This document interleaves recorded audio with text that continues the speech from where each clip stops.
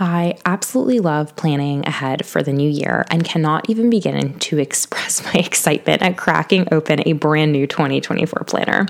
This past year, for all of 2023, I have been using a Haru planner, and by far and away, it is my favorite planner that I have ever used, like hands down, period. So I'm definitely purchasing a brand new 2024 one to use.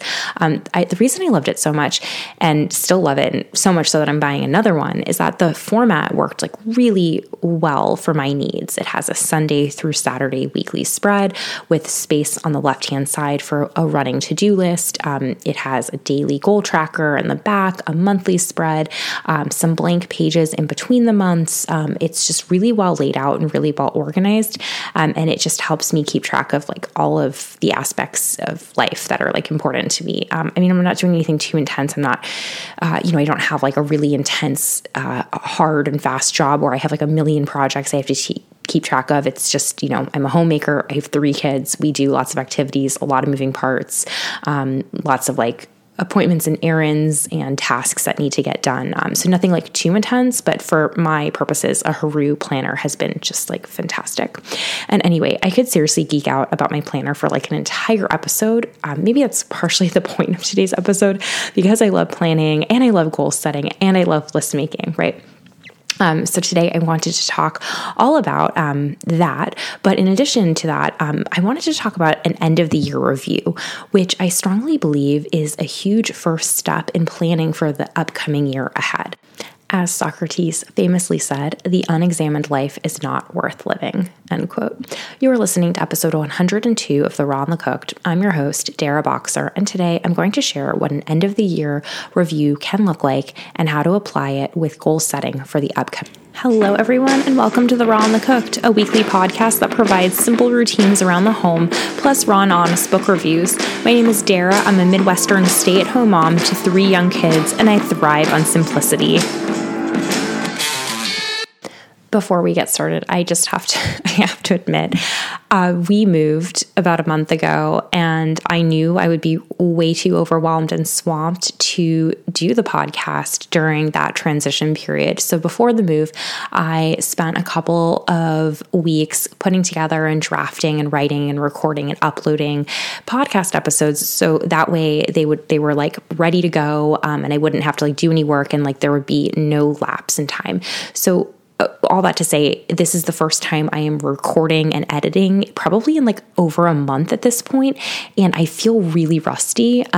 So just a side note. Anyway, so getting back to the topic at hand, I had mentioned that just a huge part of planning for the upcoming year is to really hunker down and do the end of the year review, because sometimes it's hard to see where you want to go and what you want to focus your attention on before evaluating what worked and what didn't work in the past year, right?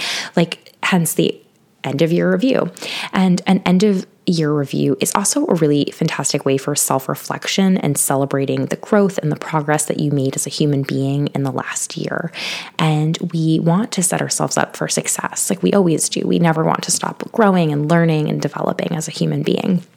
And doing this review will also help set realistic and achievable goals for the upcoming year.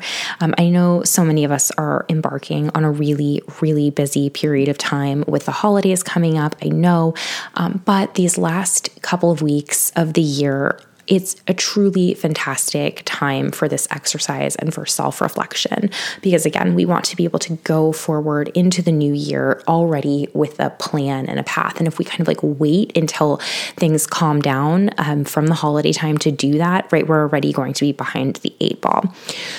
So self-reflection, it's definitely an exercise that takes patience and some time, but it's worth it to help bolster you into like a really great position.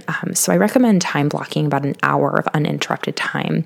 And I suggest gathering all of your supporting documentation like journals and diaries, your calendars, the planners that you've been using throughout the year, really because you want to be able to go through them, take notes really on anything that sticks out to you. And I also like to review my camera roll, as photos have a really wonderful way of unlocking and jogging some otherwise forgotten memories, like maybe that really nice day that you hiked around the lake that you totally would have forgotten about otherwise, or a picnic in the park, right? I very heavily rely on my photos from the past year in combination with a daily gratitude journal that I've been using for the past year to sit down and take notes on what mattered the most to me. My best tip for today's episode is that if your planner doesn't already have a designated spot for top moments of the year, you should make one. And by the way, Haru Planner does have a spot in the back for top moments of the year. And this is space where you can jot down anything beautiful that really moved you, a really wonderful, heartfelt compliment that someone gave to you, an experience that just opened your heart, right? Like these are the moments that we want to remember and hold close to us. Like these are the things that make us who we are and our lives worth living. And when we're going through a dark period, of time, sometimes rereading these top moments can really help and show us like how loved and blessed and grateful that we truly are. And it also helps, just writing down these top moments of the year, it helps for you to see what's truly important and what matters, like what lights up your soul, what you probably want to focus on the most in your upcoming year. Okay, so here are some of the questions that I like to ask myself at the end of the year. And I'm going to put these in the show notes. So if you want to refer back to it later, I'm going to just list it in a blog post, and that link will be in the show notes that you can just click on. So questions for self-reflection. What residual feelings did you have about the past year? What do you hold in this past year that's in a positive light, and what do you hold that's more in a negative light? What were some of the big highlights? What were some of the big lowlights? What did you feel your heart most open to this year? What moment did you feel most alive this year? What are your most proud moments and why? What was most challenging for you? How have you experienced crisis, loss, or pain this year? What made you feel hurt or angry or sad? What were your highlights and lowlights of the year, and what did they teach you? That's more important than what they actually were, right? What are the life lessons that you want to remember? What are your 3 biggest accomplishments? Are there any other goals you achieved that you're proud of? Have you developed any healthy habits you want to keep? Have you developed any new skills? What was the best decision you made all year, and what did you learn from it? What risks did you take, and what was the reward? Which person inspired you the most, and how? Which person had the biggest negative impact on your life, and why? Are there any toxic relationships in your life that you'd like to change? Is there a relationship in your life in which boundaries need to be set? What new relationships entered your life? How has your relationship with yourself changed over the past year? And so, yes, those are a lot of questions, and many of them will require some thought and some introspection, and it is so worth it, I promise. And now that you've had a better overall picture of your 2023, because again, a lot of times it's really easy to gloss over some accomplishments or some small successes, you'll be primed for your 2024 goals, right? I think it's really important to recognize those successes and all of the wins and all of the growth and all of just the positive movement that you have seen, all the changes that you've seen from year to year. I feel like that it puts you in a better perspective to kind of go after new, bigger, better for the upcoming year, right? It kind of just it bolsters your confidence and just really shows you who you are. Because even if you had a year of a lot of misfortune and a lot of terrible, unfortunate situations, it's not to say that you're in a worse position. If anything, adversity and challenging times, it makes us stronger, and it shows us our character and who we truly are.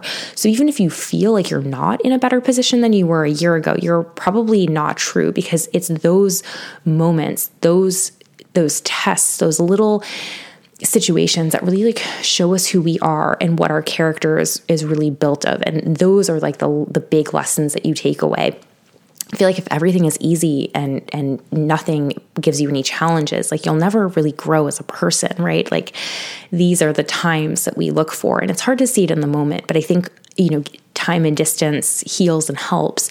And so when you're able to look back at your year and see all of those little tiny missteps or what felt like such hard moments at the time, those are the moments where you grow and learn and really challenge yourself as who you are as a person. And so all of that to say that looking back over the year will give you that time to see who you truly are and how much more powerful you are than you think you are. And that way you'll be able to perhaps achieve lofty goals, or maybe not even goals, but just you'll be able to rise to the challenges that will come inevitably in 2024. And so yeah, I guess all that to say is like you're stronger and you're braver than you think you are. And that's really all I have for you, is just to put yourself in a nice, beautiful light to move forward in 2024. Goal set however you like, right? I'm sure I'll come up with a podcast episode with that in the future. But today's episode, I really just wanted to focus on the end of the year review and self-reflection. And so again, just going through your past year's planner, your diary, your gratitude journal, your photo roll, really anything that can help you and jog your memory of what occurred, good, bad, the ugly, all of it, and to really sit there. And I think at the end of the day, you just want to just see the growth and the change in who you are as a human being, right? Like God put us here to do spiritual work. And if we just don't even examine like what had happened or the challenges or the opportunities or the relationships or the just anything that we did, like what is even the point, right? So I think this time of year, in the midst of the holidays, in the midst of like a beautiful gratitude-filled season, we have Thanksgiving and the winter holidays among us. Like now is the time to really sit there and reflect and just look at all that is good, because there is just so much good and beauty out there. And I think it just will fill your heart with so much joy that it'll put you in a really good position to start planning and setting goals for the upcoming year. So that's really all I have for you today. Thank you guys so much for tuning in, and I'll see you back here next week. All right, take care.